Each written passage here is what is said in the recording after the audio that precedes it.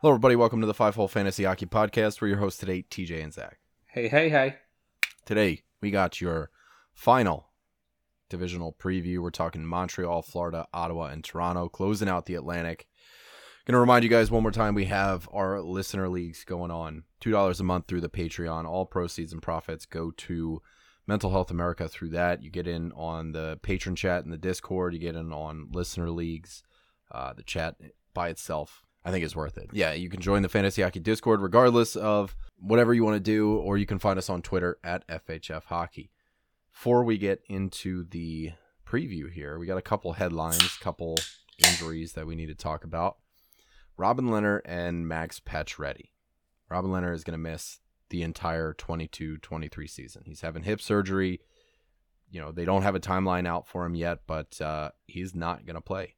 Looks like Logan Thompson, Laurent Brossoit, those are your Vegas Golden Knight goalies right now. How do you feel? You know that I wasn't even in on Las Vegas this year anyway, so this really makes me feel better. Do you think they go out and make a trade, or do you think they rock Logan? I think they have to. They have Logan Thompson. That is their MO. I like Laurent Brossoit. Laurent Brossoit is a great backup goalie. I like him as a backup goalie. But, like, you can't go into, like, they have playoff aspirations, correct? Yeah. And I would imagine in their room, they have Stanley Cup aspirations. And with a goalie like Robin Lehner, then you can have those aspirations. You got to quell your own interests at that point. Like, you have to go out and get a goal. You have to. You gotta. San Jose, baby. I know they're rivals and everything, but go get you a James Reimer. It's not going to be, that's not a sexy goalie, but it's a goalie. And it's probably your cheapest option. I know there's guys in the Discord talking like, Jake Allen, Linus Olmark. Everybody wants to throw their goalie at Vegas because they know they'll pay. But, man, that's tough. Pacioretty, going to be out till February. He's had Achilles surgery, same as Anthony Duclair, who we'll talk about in the Florida segment here. With these Achilles surgeries, they say 6 months.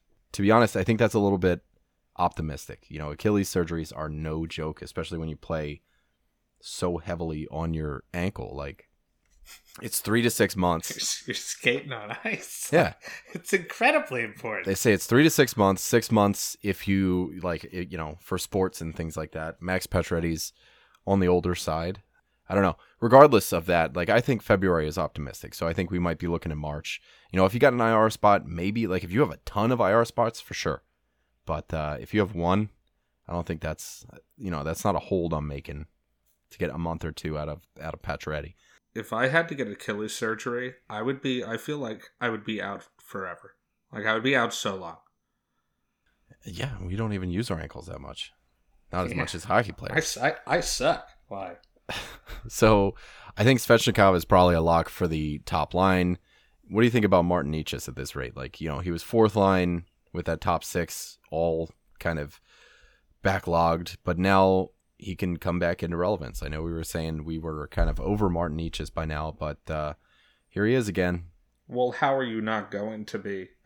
He's definitely going to have a crack at that spot, but I don't think that it would be, totally out of the realm of possibility that Andre Kasha doesn't move up to that second line spot too. Yeah, they got Kasha. I think Jarvis grabs that power play spot. So I think this is going to be a big year for Jarvis. Yeah, I think people are high on Jarvis, and for good reason. Yeah. He's stapled into that top six. Easy peasy. That's my initial reaction as far as the power play. Jarvis gets that, but I think Necas comes back into the top six. You would hope that Svechnikov gets the top line spot. Rod Brind'Amour is nuts with his line combination, so it's hard to really project what 82 games as a lineup is going to look like. But that's where we're at for the headlines. That's what we got. Montreal is our first team on the docket. They finished DFL 29, 49, and 11. 27th goals for, 32nd in goals against per game. They had the 31st ranked power play. Only Philly had a worse power play, right? Third worst team save percentage. Philly. They've brought in Mike Matheson, Evgeny Dadonov, Kirby Dach, and they have lost Jeff Petrie and Alexander Romanov. That defense is brutal. It does not inspire confidence. If you had to pick somebody, who runs the power play? Okay. Because you do have to pick somebody. You do have to pick somebody. DFO has Chris Weidman here, but that's not who I would put. If I had to pick somebody, I would put Mike Matheson there. So would I. I did some digging into his metrics, offensive rate stats. He's 17th in the league at 5v5 points per 60 amongst D-men. You know, that's, you got like Spurgeon, Gostisbehere, Brennan Montour, Gustav Forsling, Noah Hannafin, all inside that range. He's got more points per 60 than Carlson, Doughty, Uyghur, Theodore, 42nd in shots on goal per 60. He actually has really good offensive numbers, and 62nd in the league amongst D-men in assists per 60.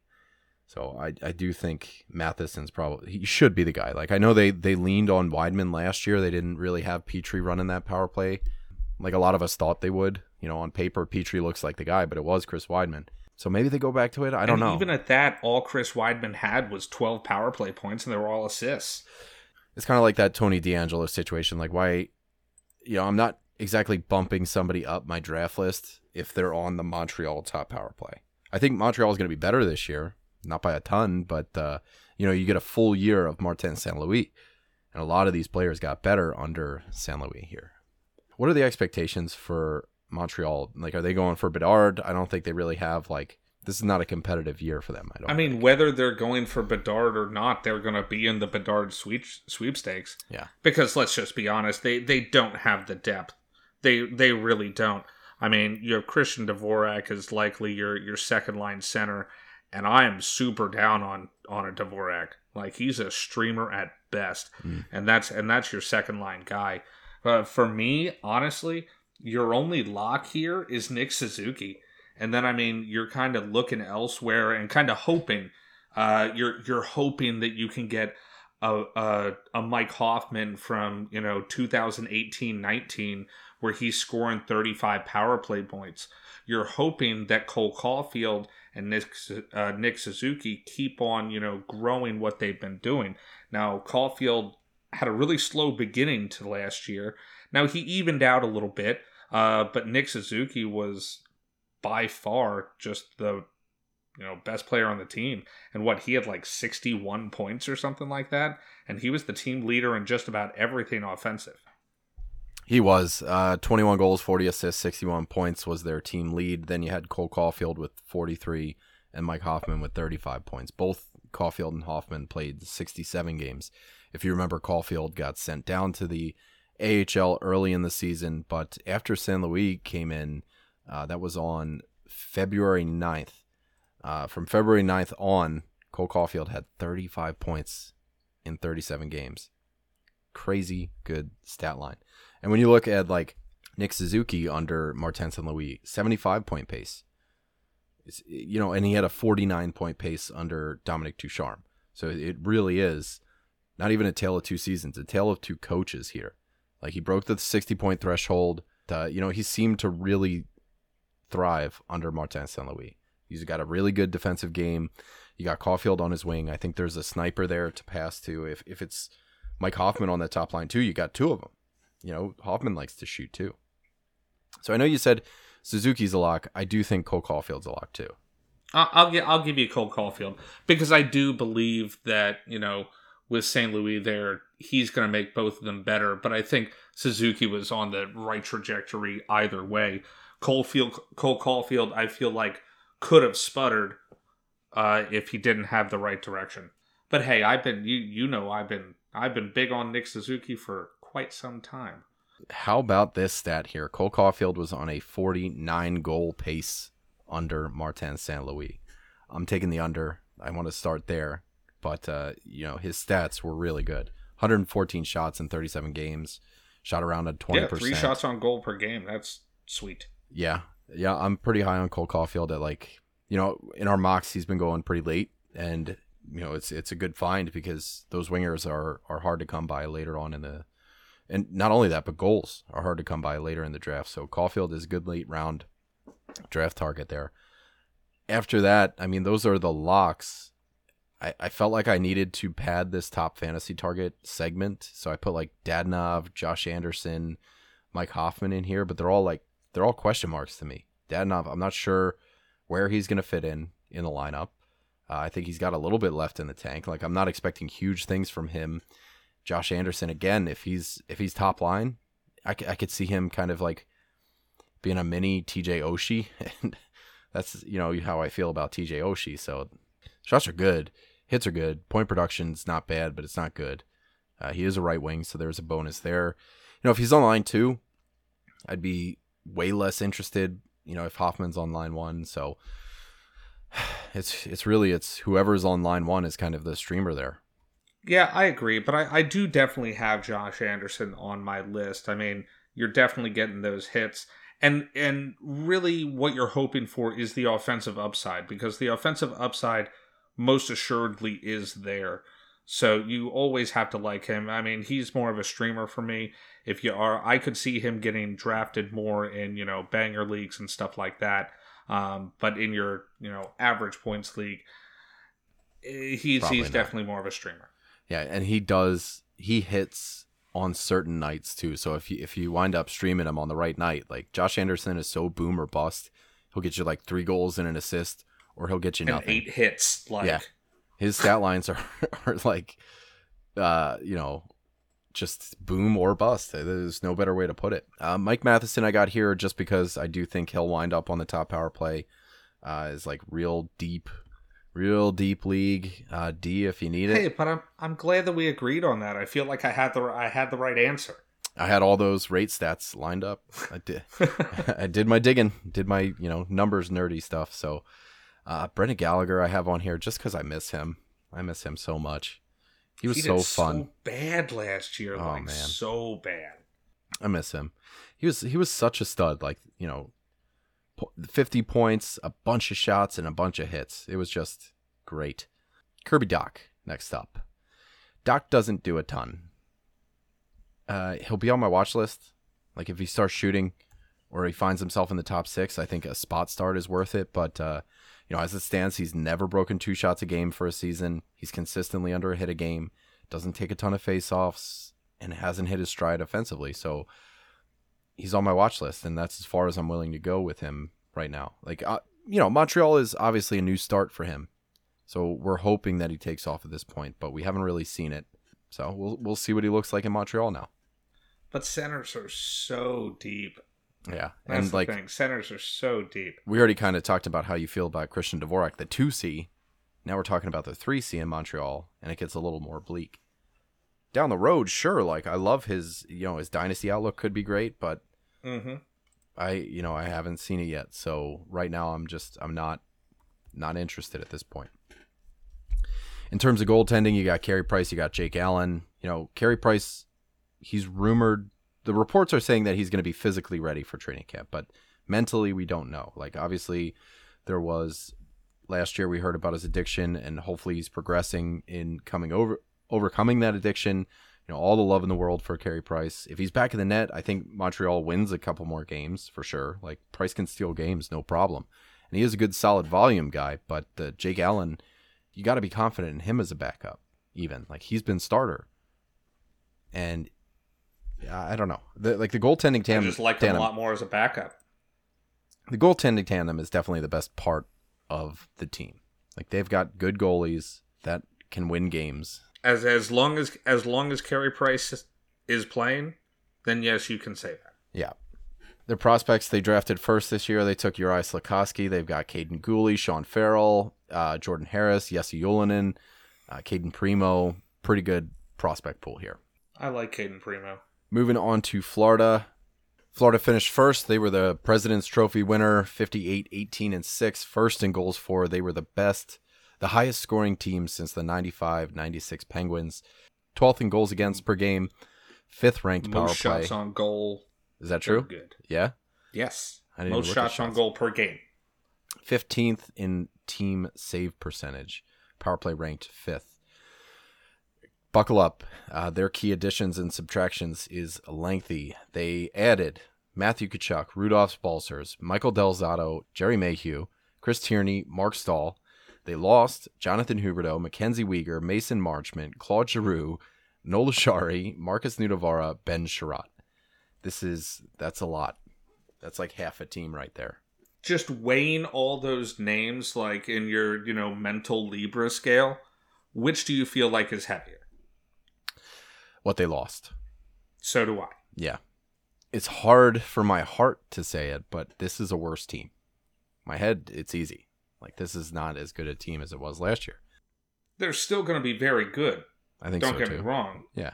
But they're in the shadow of last year's team.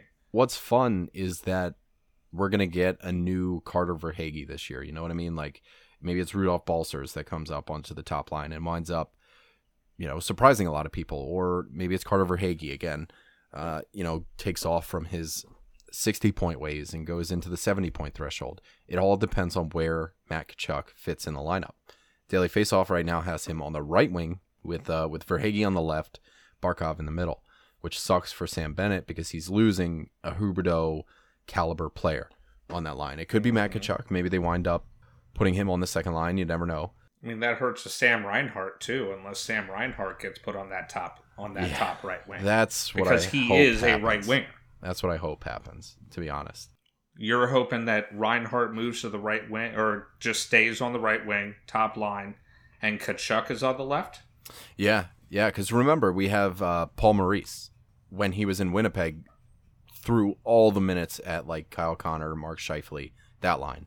All the minutes. So I wonder if he sticks with his stack the top line approach and just fills out the bottom nine.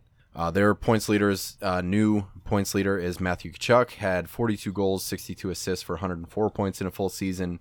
Barkov had 39 goals, 49 assists for 88 points in 67 games, 108-point pace. Sam Reinhart was 82 points in 78 games. First year for him over point per game. Aaron Ekblad, 57 points in 61 games, a 78-point pace for Aaron Ekblad. I just hate that we always need to say pace with him now. Like the last 3 seasons, he hasn't been healthy. But he is so good when he's playing. He is such a big part of how that offense runs. Like, they just swing it around, and he touches the puck constantly. I mean, they scored a ton of goals last year. He was a part on a large amount of them. I mean, he's got to be out there. Do you think he's injury prone? Would you consider him injury prone? Like, when you break your ankle or you break your leg or something like that, that doesn't seem like something that that can happen to anybody. And maybe it's just coincidence that it happened a bunch of years in a row. It's not like he's dislocating his shoulder a bunch or pulling something that he keeps pulling. A bunch of the same injury.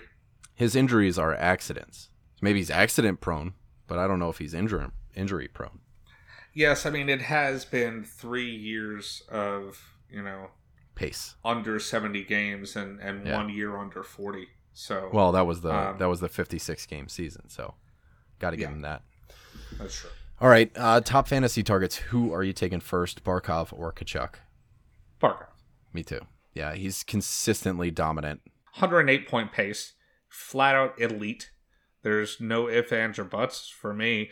And I don't really see too much of a drop-off for him with Huberdeau gone, except for the power play.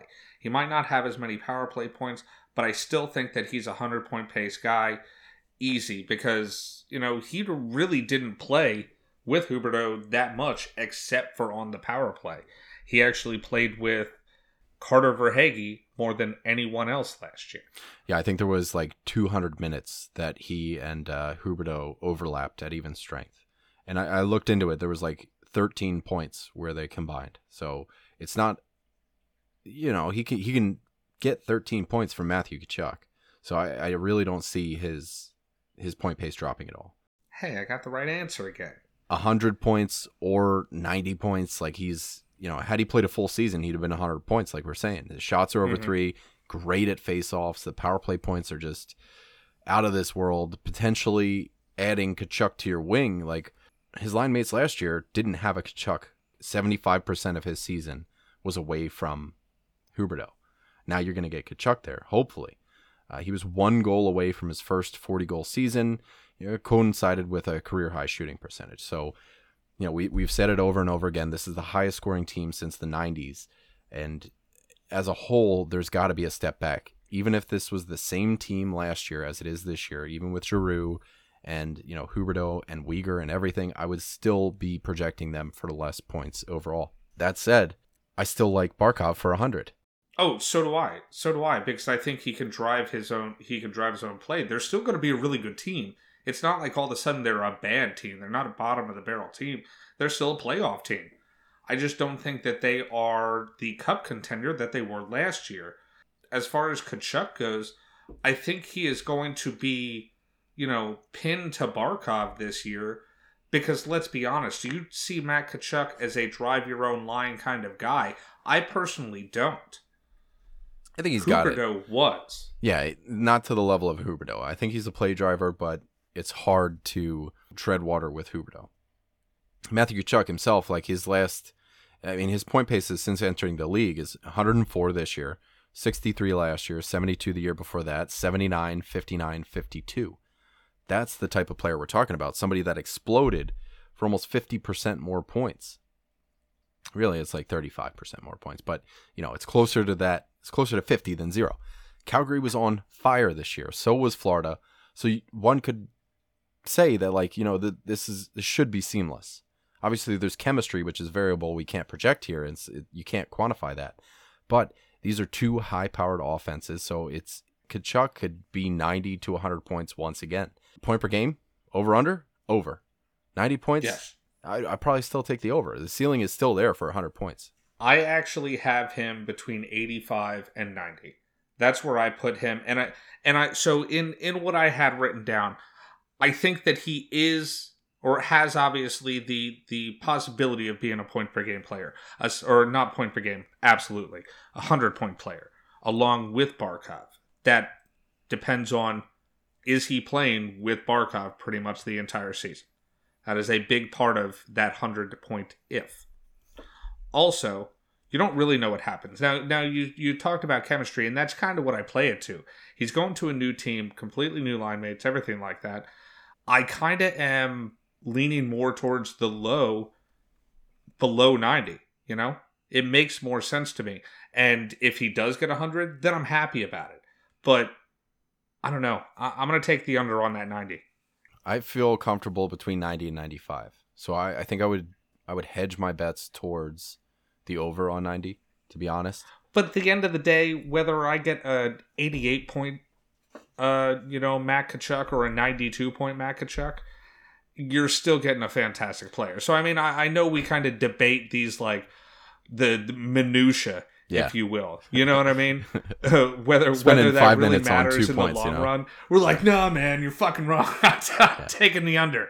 But at the end of the day, he's still going to be a great player, but I really think that those points are going to not totally depend on Barkov, but it is going to be a big piece of the fucking puzzle. You see what happened to his hits this year. He went from 2.4 to 1.1 per game from last year to this year. Is that because, he had the puck so much? I wonder. I was going to say just the offense had the puck so much. Yeah. So you're not really hitting when you have the puck. And I think they were, just looking at them, they were like plus 60, all of them. So you got to figure they're probably a good offensive line, the best, if not. But yeah, I'm a little bit worried about that. 65% this year. Yeah. That's crazy. Possession. It's supposed, so just for everybody that knows, it's supposed to be, if it's above 50, that's good. That means they're controlling the puck more than not. You know what I mean? 65% is fucking crazy. Yeah, it's plus crazy. 15 there.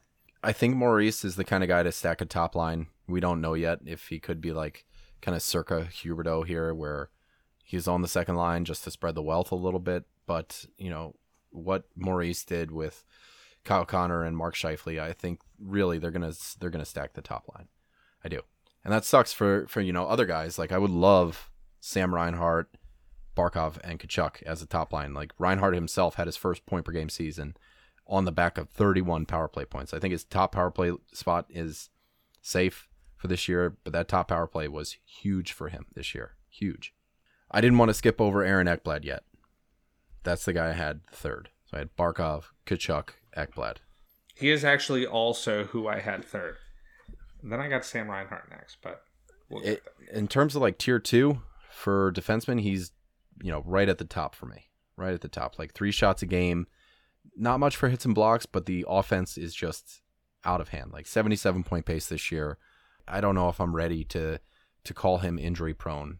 He broke his leg and then he twisted his ankle back in the most disgusting fashion. These are accidents that happen to people, but he'll keep putting himself in those positions because he is such a huge part of the defense. Because he's Aaron Ekblad. Yeah, he's gonna go get at it. So it could happen. But there was a guy in the Discord talking about Kucherov, and he was just like, I don't know if I can do this for Kucherov. Like he was like, he's injury prone, and they're gonna put him on IR for the cap. And I was like, dude, that's how you lose a league. Is turning down Kucherov because you think Tampa's cheating. But I don't know. I'm confidently drafting Aaron Ekblad this year. No problem. Sam Reinhart. Everything that's been said, I want to start, if he does get another shot on the top line, I think another point per game season is more than likely on the way. There's a bump in line mates for him, which could wash out the regression that I have for, Florida as a whole. I really like Sam Reinhart here. How can you not love the Sloth? How can you not love the Sloth? He is awesome. This is his first 30 goals season, and it's not because he had some sort of wild shooting percentage or anything like that. Shooting percentage actually went down from last year. What happened was he took more shots. And, had a shooting percentage that was still right on, his right a little bit above his career average. But you take more shots, you put in more goals. 16 power play goals. That definitely helps. He's still taking more shots. I like the shots. He had his first season. Actually, no, it's his second season above 300 shots in general. Shots attempted, that is. But dude, I like Sam Reinhart. And I also think that there's a chance that he does get that top line time. Because I think what could happen is what you want to happen. I mean, that's probably what I would do if I was Florida. I would put Tkachuk on the left where he's supposed to be and have Sam Reinhart play a true right wing and just roll out. I mean, you're going to have a stacked top line and a decent second line. It's not like you're not. But I mean, someone's going to have to move over, whether it's Carter Verhaeghe or Rudy Balls. Someone's going to have to because they're both, really strict left wingers. And I wonder if it's time for Anton Lundell to take 2C. Like you bump Sam Bennett over. Oh, I like Sam Bennett though. Make him a fucking winger. They did it in Calgary. I know he can do it. You have a backup guy for faceoffs, and Anton Lundell. Like I don't know what they do at 4C now, but until Duclair gets back, they could potentially ride Lundell as a 2C with Bennett on a wing. Your top six at that point. That would be a stacked top six. That would be a stacked top six. You give them like 40 minutes of the game. Yeah. And then you're just, the other 20 minutes of the game, you're crushing people with Ryan Lomberg. Is he still on that team? I can't remember. Yeah. But Patrick Hornquist, like you're just crushing bodies, man. Carter Verhaeghe is my next option. It would have been Anthony Duclair if he wasn't out until January-ish. He's going to miss like half the season. And that happened like a month ago. So, it's about the same timeline as Max Pacioretty. But here with Carter Verhaeghe, first line, second line, he's good. Like, 50 to 60 points if he's on the second line, 60 to 70 if he's on the top line. Like, daily faceoff right now has Verhaeghe projected as left wing 1 with Tkachuk on the right side, Barkov in the middle. Carter Verhaeghe is pretty much just offensive stats. He's not much for any of the periphery, but, I had him here nonetheless as one of my top targets. Well, I think Daily Faceoff has him there because he spent so much of his time last year along with Barkov. It's clear that they do obviously have like a rapport. I'm probably a little higher on Carter Verhaeghe than you are, but I do agree that it strictly depends on, that top line spot, which I think he's good enough to have it. I mean, he had a great year last year, and I'm still in for Carter Verhaeghe, but we'll see. For my streamer level players, I want to very strongly make a case for Gustav Forsling as the next Mackenzie Weegar without the periphery. I like Gustav Forsling. He's on my list too. I think he's going to be Ekblad's partner at even strength. So do I, but I don't think that he's not Mackenzie Weegar. I like Gustav Forsling, and he also has offensive upside like Weegar does. Yeah. But he's no Mackie Weegs. You're not going to get the hits and blocks from Forsling, and the defense is just not the same. With like Weegar is such a good defensive presence. It's hard to really understate how important Weegar was and what Calgary is getting. Forsberg in terms, or Forsling rather, in terms of offensive metrics, the points per 60, Weegar was 32nd. Forsling was actually 21st. So he's got the edge there. Primary assists, Weegar was 17th. Forsling was 32nd. 5v5 assists per 60, 22nd for Weegar, 29th for Forsling. 5v5 goals per 60, Forsling was 15th. Weegar was 96th. So I think the offensive transition is really not going to, there's not going to be any speed bumps here. Forsling was on a 43-point pace, and that was without Ekblad. Weegar, for all the love that he got, obviously it was the 2 blocks, 2 hits, 2 shots, 2.5 shots a game, but he was on a 45-point pace. So Forsling was almost there without Ekblad. So I really wonder what an offensive season looks like from Forsling on Ekblad's pairing.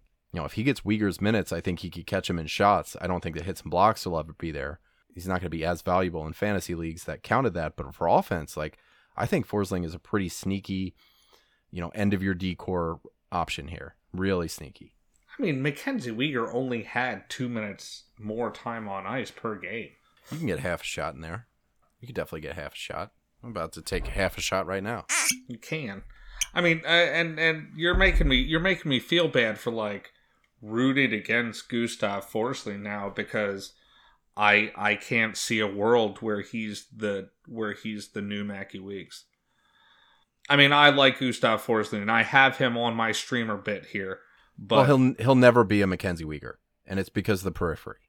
But if you don't think that Weegar was on a 45-point pace, Forsling was on 43, if you don't think Forsling can put up 45, 2 extra points over 82 games playing with Ekblad and the big boys at even strength, I wonder if 48 to 50 isn't possible. Really, really sneaky. I could see it as possible, but he's still a streamer. He's a watch list guy for me. I love him as on the back half, especially points leagues with muted hits and blocks, banger points, and even Sam Bennett. So I was just gonna say you have him ahead of Sam Bennett, and you love Sam Bennett. I don't really. I'm gonna be honest with you. Bangs, baby. I'm gonna be honest. I don't really order. I just put names down.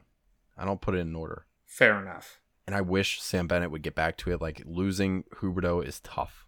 And that's where I wrote about potentially Lindell moving up. Bennett moves over. And then you have a Verhaeghe, Lindell, Bennett top 6 to go with your Tkachuk, Barkov, Reinhardt. That's a mean top 6. That's not bad. Bennett's a lock for 50 points. 60, 65 is a pretty comfortable ceiling. The hits are always over 100. Good face-off numbers. Ceiling. Tons of shots. This year it's been way underreported. His shots exploded. Almost 3.5. Career high before this was 2.2 per game. Blew past it. 3.4 this year. Incredible. He attempted almost 400 shots. What a guy. Almost 400 fucking shots. It's crazy. And then I got Anthony Duclair here, due back around January. You got to keep tabs on the guy. I think there's some pretty valuable wing spots in the top 6 that he could be snatching up. Looking at January, February-ish. And then there's, the bangers. Radko Gudas, Patrick Hornqvist. I like Anton Liddell as, if he's 3C, he's kind of a deep league hold or deep league stream. And then, Brandon Montour too, man. He could be power play too. Thank you. Jesus, I'm sitting over here just fucking twiddling my thumbs. Just waiting for you to bring up Brandon Montour. And if you weren't, I was going to sneak him in there. Jesus. I like Brandon Montour, man. He's a great streamer. He has offensive upside, almost a hit and almost a block a game. He's not someone that you're drafting. You're not going to have to even waste a draft pick on him. But you can pick him up, and he has potential. He just does. Do you think he even sees some second power play time? He's played on the power play before. Yeah, I think Montour gets it. Maybe Paul Maurice has a different opinion. Maybe it's Forsling.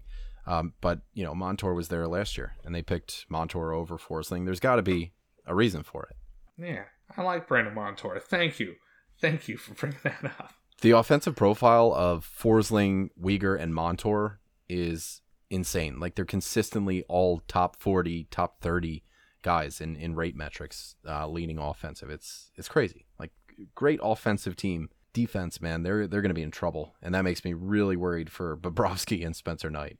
Like, if we're ready to talk about, unless there's anybody else you wanted to talk about, Rudy Balcers, did you have anything for him? No.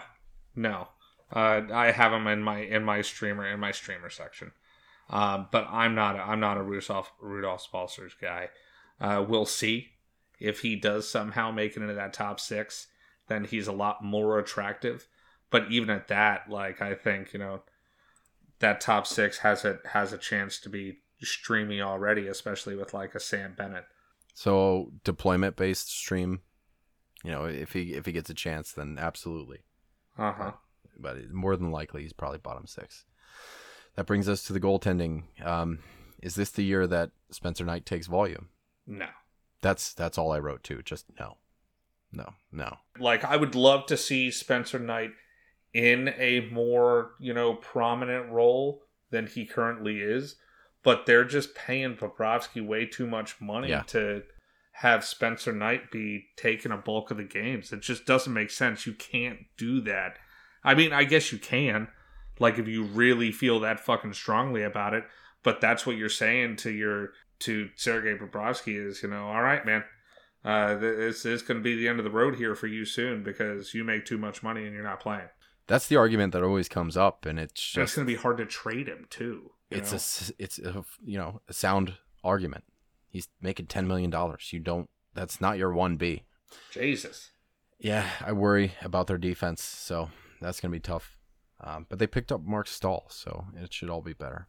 Prospects. This is so bad at breakaways. They traded all of their first-round picks until 2026, so Grigory Denisenko, that's probably as good as you're going to get. They got Mackie Samoskevich, Justin Sourdeef. Moving on to Ottawa, baby. Moving on to Ottawa. They finished 26th last year, 33, 42, and 7, 26th in goals for, 11th most goals against per game. 20th ranked power play, 16th in team save percentage. That's actually pretty impressive. Key additions, they brought in Alex DeBrincat, Claude Giroux, Cam Talbot. This is some fantasy GM shit, dude. Like, you go out and you get the big names. Out, Matt Murray, Connor Brown, Michael Del Zotto, Philip Gustafsson, Chris Tierney, Adam Gaudette, Victor Mete. They upgraded. This is a better team. I was just going to say, so let's do that Libra scale thing again. They got better. It's like on the floor. Question marks for this team. Cam Talbot, Anton Forsberg split. What are you projecting here? Do you think it's a tandem? So I'd have to, I want to say Talbot. Like, I want to say Talbot. It is Talbot. I want to say Talbot should not be a split. I think it should, at the very most, be a 60-40. And I'm hearing that it's a tandem a lot. Like, that's the word, but I don't buy it. Talbot did everything but ask for a trade out of Minnesota as soon as they re-upped Marc-Andre Fleury. Like, he saw the writing on the wall. He knew he was about to be in a shared net, and he wanted out. He doesn't want to be in a shared net. So I think there's got to be certain assurances from Ottawa that, like, he is the starter. He wouldn't have gotten traded somewhere to be in another shared net after, he reading between the lines. He essentially asked for a trade to Edmonton. Maybe he would have got volume. I think, what did he get? 73 games that year. That would have been cool. That was good times. It was like Devin Dubnyk versus Cam Talbot days. That was good shit. All right, another question mark. Who gets bumped to power play 2 with Giroux and DeBrincat additions? Now, before I get your answer here, I think there is an argument for Giroux on power play 2. I think it's a bad argument, but it's an argument. Daily Faceoff suggests that Giroux is here on power play 2. The only reasoning, the only logic behind this that I can think of is to mentor Tim Stützle, teaching him what to do. Like, at even strength, it's Giroux and Stutz. And on the power play, it's Giroux and Stutz. And you got Batherson. Batherson's pretty good up there anyway. Like, why not keep him up there and then mentor Stützle? That's the only argument that I could see. I mean, if somebody's coming off of that first power play unit, though, it's it's D-Bath. Over Stutz? 100%. It's what? DeBrincat pushed Stutz out, but Giroux can Yes, push I'm saying. Batherson out. Yeah. I have DeBrincat on the first power play unit already. I thought we were talking about whether or not Giroux was going to be there. I think DeBrincat is a fucking lock for first power play unit. If he's not, then they're stupid. No. Don't get me misunderstood. I thought you were saying, when you said if somebody's getting pushed off, it's going to be Batherson. I thought you were between Stutz and Batherson. in lieu of Giroux. I thought that was the all right. The conversation we were having. We're on the same page. We are on the same page. Yes. Yeah. No. Let's calm down. Calm down. Get me all fucking riled up to start talking about Alex DeBrincat. Their leaders are Alex DeBrincat, Brady Tkachuk, and Claude Giroux. DeBrincat had 78 points in 82 games. Tkachuk had 67 points. Giroux had 65 in 75. Top fantasy targets. Who's going first? Brady Tkachuk. I think there's definitely a certain type of league where he goes first, but I think it's the other type of league. It's DeBrincat. I think he is so well-rounded. It's hard for me not to like Brady Tkachuk as far as fantasy goes. I don't like his face, but the way he plays hockey, he just does everything, and he does so much of it. But if you're not counting hits, pims, or blocks or shots, it's DeBrincat. Okay, if it's just straight points leagues, then yes, I'll give you that. And even at that, I think Josh Norris is close there because you have to at least see what Alex DeBrincat is going to do without having a Patrick Kane alongside him. So just to automatically put Alex DeBrincat at the number one spot, as much as I like him, I can't do that right now. This is a 68-point pace for Norris. I think it's easy to put DeBrincat at number one. Being honest, not over in points leagues. I'll give it to you. Yeah, and that makes me feel bad because I feel like I'm arguing against my guy. All right, let's start with DeBrincat, and then we'll go to Brady. DeBrincat is going to bring that offensive presence. Assuming that he's going to line up with Stutz and Giroux, I think there's going to be more offensive zone starts there, and which I love that line. There's going to be less offensive zone starts to go around. So that, I'm not saying that Norris, Tkachuk, and Batherson are going to be a defensive zone start line, just that they're not going to be as heavily used offensively. That's what I mean. Do you think DeBrincat scores 40 goals here? I think Giroux is just as good a playmaker as Kane, and I don't hate it. I think he's a lock for 35. Very, very possible for 40. I love Tim Stützle. Oh, yeah. Yes. Lock. I think he's a lock for 30 goals. 30 goals, yeah, no doubt. 35 or 40. And a very real possibility of backing up and having two 40-goal seasons in a row. I think he's already had two in his career already, and it wasn't just a fluke. Next up, I think Brady Tkachuk, Alex DeBrincat, that can be your one overall. Remember last year I said that if Brady Tkachuk got his shooting percentage to 10%, he would hit 30 goals? It happened. Now imagine what happens if he goes on a bender. He's like a 300 shot kind of guy. Love Brady. Love him. He is a multi-cat maniac. If you don't know who he is, I don't know what to tell you. He hits a lot. He shoots a lot. He's good. The sky's the limit. Josh Norris, baby. Great point pace overall. 68 points in the breakout year. As the power play rises in value, so does Norris. He had 16 power play goals this year in 66 games played. There's some regression, but I think it gets washed out because the team has gotten that much better. So I think we're looking at another 70-point season. I think it's there. So do I. And he took such a big step last year, not only in, time on ice, but shots attempted, shots on goal. Now, he did have a beefed up shooting percentage last year, but he was from a 17% to a 20%. Now, that's saying that likely he's at, if he drops down, what are you thinking he's going to drop down to? Maybe a 15 or 16% possibly. You don't see him going down to, single digits by any means, or even below 15. He's going to continue to do, be on the progression that he's on. He is also a 30-goal scorer. I do. I truly believe that Josh Norris is a 30-goal scorer, and I think he's a fantastic centerman. He's great at faceoffs. He'll give you a little bit of hits, not a ton on blocks, but just under a block per game.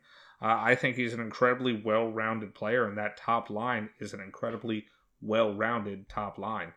That's why I don't think that's why I really do. I think that DFO does have this one right with Drake Batherson being on the top line along with Norris and Tkachuk because they have such a rapport already. And man, that second line of possibility of DeBrincat, Stützle, and Giroux, man, like that is fucking sexy.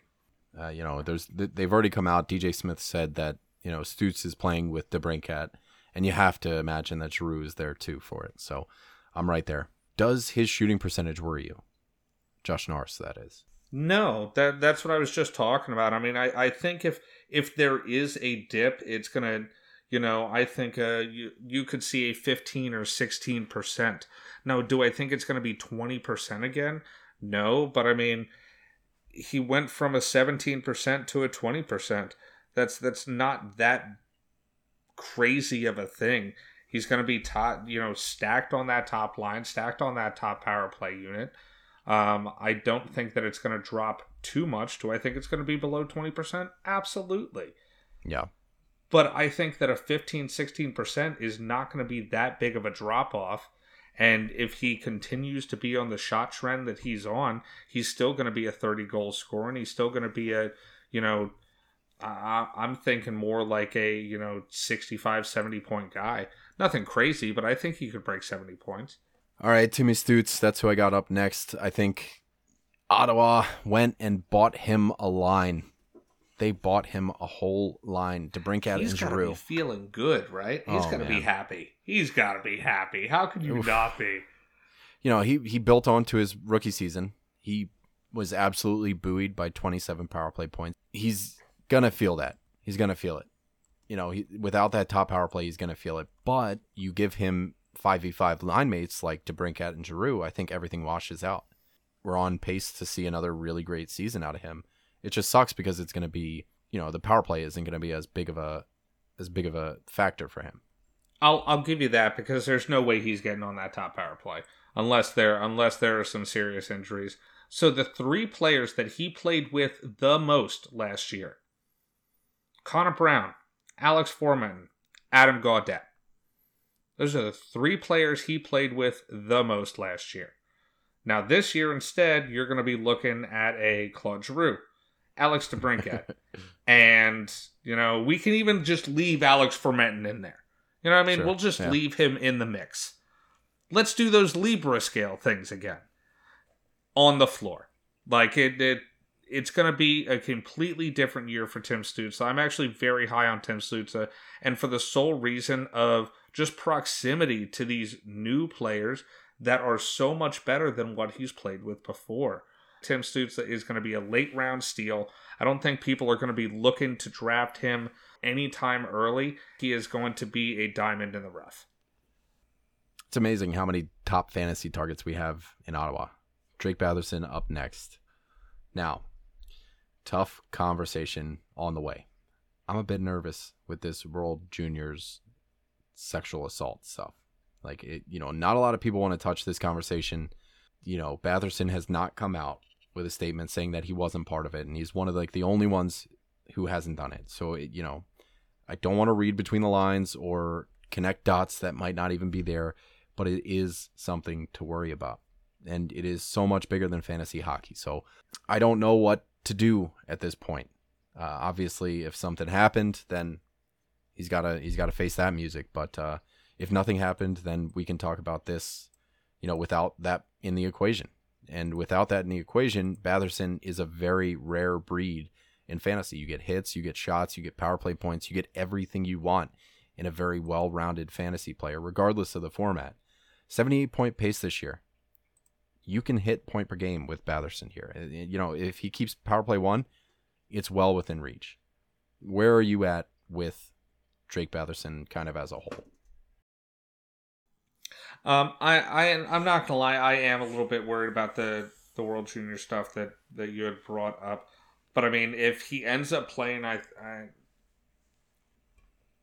feel like I'm actually maybe a little higher on him than you are this upcoming year, because I mean, I feel like I've spoken a little more highly of him. Now he has a problem with not playing that much. He was out for a big chunk of time last year, about half the year. but was on played very well. He had just under a point per game this past year. I think that he is a point per game player, and he's definitely going to be on that top line with Norris. But I think that kind of, I see his ceiling at, right around a point per game. I don't think that he's a 90-point player, but I think that he is an 82.5-point player. On the dot. On the dot. That's a push. 82.5 points. Yeah. Time is going to tell what happens with this investigation and that, but it is very real around Drake Batherson. Like, it sucks. It's hard to talk about. That's a very real concern when it comes to his fantasy outlook. And it seems so fucking selfish to talk about it like that. When real lives were affected. And I don't know. I hope justice comes one way or another. And we'll revisit in a year. Claude Giroux, another top fantasy target here. We've seen every single season that there is to see from Giroux. We've seen over 100 points. We've seen 50. We've seen 70. We've seen 90. This is the first we're going to see him in Ottawa. And he's meshed really well and immediately in Florida. So I don't think I have any worries about whether or not he can make an impact right out of the gate in Ottawa. Stutz and DeBrincat as line mates, so that's a good place to be. Right wing does dry up quick, and he's often dual eligible, so I think that's really good late round value. Power play 1 Giroux, power play 2 Giroux could both happen. He's one of the best distributors in the game, so it might be unwise for him to be on power play 2. But again, there's an argument there because you could do the whole mentor-mentee thing with Timmy Stutz, so I just don't know where to project him right now. In terms of, power play deployment. I mean, even on Philly last year, he was, not that far under a point per game. But once he was in Florida, he scored 23 points in 18 games for Florida. Fantastic. I think that he is your generic locker room guy, veteran player. You know what I mean? He is a Swiss Army knife. He's going to be able to fit into, different styles of play. And I love that line. And I'm really excited to see what him and DeBrincat and Stutz can do. Mainly what him and, DeBrincat can do for Stutz. Just those two players, they are a fantastic yin and yang here. Like, Giroux is, again, one of the best playmakers in the game. And then you have DeBrincat, who's just an elite sniper. And you want to have a guy that, if Stutz is going to be taking the bulk of your face-offs, a guy that can come in from the side, for Claude Giroux and win 60% of his face-offs. Like, he's been a part of Philadelphia teams in the past couple of years where while they have been bad, they have been one of the best face-off teams in the entire league. And that's not exactly something that Tim Stutz is fantastic at. So having Claude Giroux on the ice with him, where he can maybe, take a little more of those face-offs for him, I think is just a fantastic, great idea. Next up, we got Thomas Chabot, perennially underdrafted, constantly brings heat. Think of the power play 1 that he's about to go on. Like, everybody else is kind of a question mark. There's a couple locks, Josh Norris, Alex DeBrincat, Thomas Chabot. He's going to be on this top power play. Is the peripheries okay? The time on ice is legendary. I like Chabot. He's been going, pretty late in our drafts, our mock drafts. It's going to bring value. I mean, I think Chabot is a great play this year. I had him 4th on my list because I did do it in order, but that's only because of what he is. What he is as a defenseman, what I think he's capable of doing. Like, he was on a great point pace this year for a defenseman, and it's just going to rise. Like, their team got so much better. He's going to continue to get the same amount of ice time because he's in Ottawa, and that's what they do to their star defenseman. But the hits and the blocks are there. He's fantastic. I love Thomas Chabot. And you're right. He gets kind of passed up a lot. But, man, I think he's going to be a great play this year. They have plenty of streamers, too. They got, like, Matthew Joseph, Parker Kelly, Sneaky Bangs, Austin Watson, Bangs, Shane Pinto. Artem Zub. Zuby. Yeah, you gotta love Zub. Matthew Joseph, like last year, he saw some top 6 time and was really valuable. That's gone. So, there's a line 3 ceiling here. Pierre Dorion just went on God mode this offseason. So we already kind of talked about the goaltending at the top of Ottawa here. I do strongly believe that Talbot pulls volume. It might not be like 70% volume, but I think you said 60-40. That sounds about right. Prospects, they still got Shane Pinto. Jake Sanderson could make an appearance. Probably will make an appearance this year. Ridley Grigg, Tyler Boucher. They've got some guys. Toronto, closing out our previews. Zach, as you said, saving the best for last. That'll make some people happy.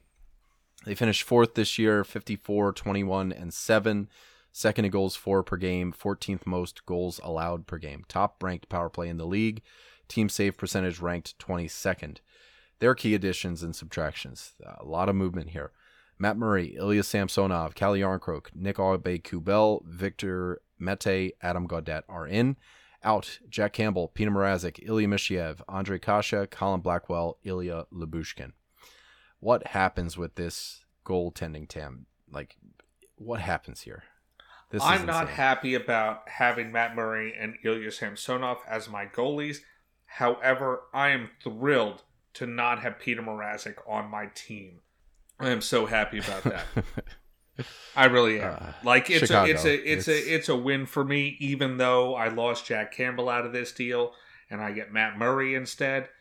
I'll take it if I don't have to have Peter Mrazek wearing blue. Toronto's super easy to talk about. Like, Austin Matthews, he's top 3 off the board. A lot of people are talking about him top 2. How many goals do we get? 60, 65? Where's your bet? I mean, I don't know. I don't like talking about that kind of stuff with Austin Matthews. 50 is a floor. 55 yeah, could be the floor. You're gonna make me look bad because I'm biased. I can't help me but love. I think he's got Austin Matthews. He's got a real chance at 60 again. I don't think that's out of the question. No, because he's still gonna take a ton of shots. Dude had 348 shots on goal. It's insane. On goal. Dude, if he played a full 82, I think 65 was there. He was 9 games short, and he was almost a goal per game. It was insane. I think he would have hit 65. I do. As soon as he gets 61, he's not happy anymore. He needs to get 65. That's how he is. And I think he wants to do it. But yeah, I mean, he just takes so many shots. 50 is the hard floor. Basement floor. Mitch Marner. I also have Mitch Marner at number 2. 100-point season on the way? Yes, I think so. I think so too. Yes, I think so. I don't see why it couldn't happen. I still think that they're going to stick with this Austin Matthews, Mitch Marner combination. And I think they're going to go with the duels that they have doing. And I don't see why they would change it. You have Austin Matthews and Mitch Marner on one line. And you have John Tavares and William Nylander on the other line. And in that, you have 2/3 wheels that you're just automatically turning into, either draft options or streamer options.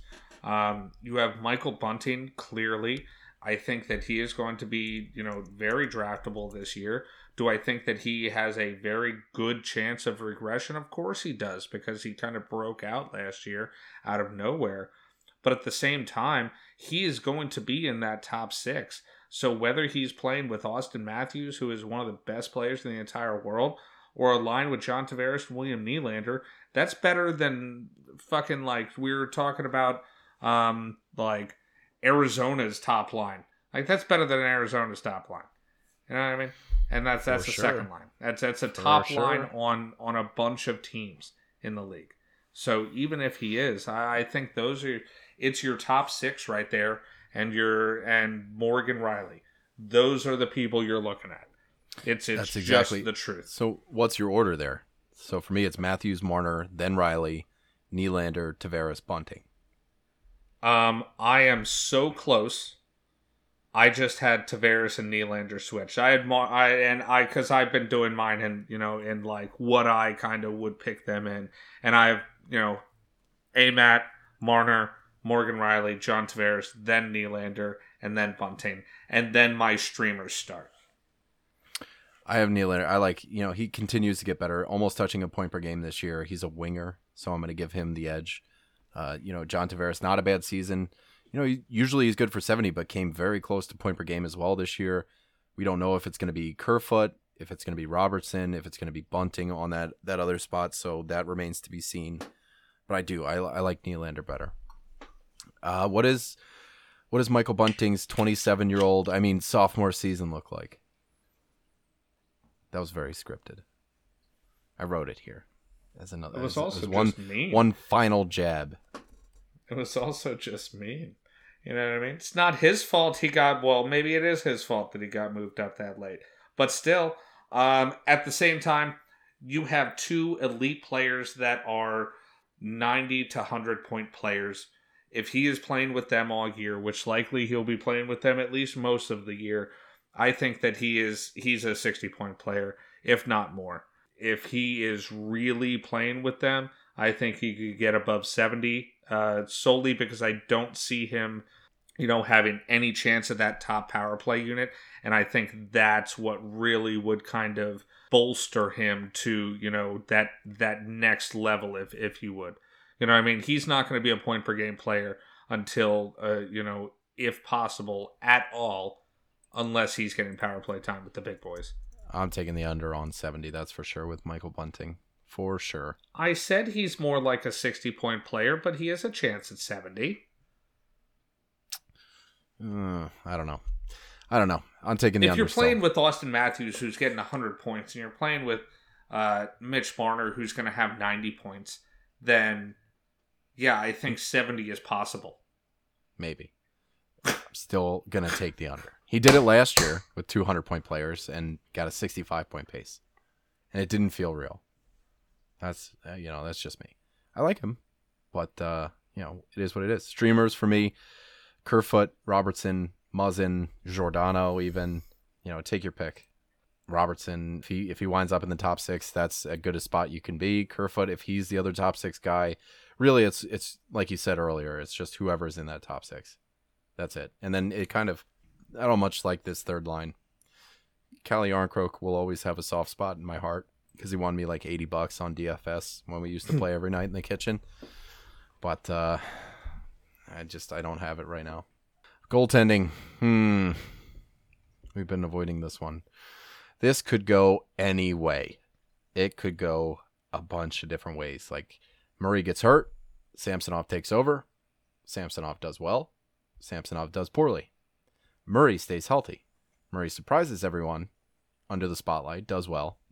Or Murray flops and is the Matt Murray that we've grown to know over the past few years. Murray has dropped which one do you think? So hard. He has dropped so hard in drafts. Like, I feel like he's someone... I feel like you should draft Matt Murray. I do. I feel like you should draft Matt Murray. But the whole thing is, because you don't have to draft him, anytime early. You can draft him in the 8th or 9th round, when that goalie runs really starts going. But if I'm going 0G and Matt Murray is my number one goalie, I am perfectly fine with that. Ooh, I'd be nervous as fuck, but that's what you get. Well, if you're going 0G, you're not going to have, Yeah. You're not going to have a Shesterkin. True. You're going to end up with a Binnington and a Murray, or an Anton Forsberg and a Murray, something like that. Like, that's what you're going to end up with. It's just fact. Their prospects, they have well, I guess before we do that, like, what's your projection? What's your bet? What's the outcome for you? Like, me, I'm not getting my hopes up, so I won't be disappointed. Oh, I mean, I'll climax. I always do. My gut, which is weird, my gut says Murray surprises a lot of people. Like, it's a weird feeling. I was just the one saying that people should draft Murray, so I'm inclined to agree with you. I think he's the starter on a top 5 team in the league, so yeah. Go for it. But Murray has had injury problems, and I wonder. I think he will like being the guy. Like, he was the savior in Pittsburgh, and he really thrived under that. And I think Toronto's a huge market. Maybe the pressure gets to him, but if he gets some steam in. Well, he was in Pittsburgh earlier in his career, and And that's not that it's a huge market or anything like that, but there are expectations. All right. Actually, I want to open this one up to Twitter at FHF Hockey. Give me your Matt Murray projections, please. I want to see what the pulse is on Matt Murray and even Ilya Samsonov. So hit me up on Twitter because I'm just wildly curious and what you guys are thinking. Like, part of me really thinks that this is going to work, but going out on air and saying this, it's hard. Prospects: Matthew Nees, Nicholas Robertson, Topi Niemela, Rodion Amirov. There's some guys there, but a lot of them are second rounders. That's what happens. Like, they trade a lot of first rounders. So the second round in Toronto is essentially a first round pick. So these guys get shots and they make their way. So that is it for our divisional previews, guys. Let us know what you think. You guys can leave a review. Please leave a review on iTunes with some words and some stars. That would be rad. You can find us on Twitter at FHF Hockey. You can join the Fantasy Hockey Discord. Get in on those mocks, man. We got Monday, Wednesday, Friday mocks running every single week. 3 mocks a week. It's insane. So come have some fun in the Discord and say what's up. So until then, we got our rankings coming out next week. We're starting with left wing, moving to right wing and center. Then we're doing D, then goalie. I think we're going to have Kevin Woodley on the show too. So we're going to be talking to him about some goalies. Hopefully get some Matt Murray clarity. That would be amazing. I always love having him on the show. But until next time, guys, we love you. Love you.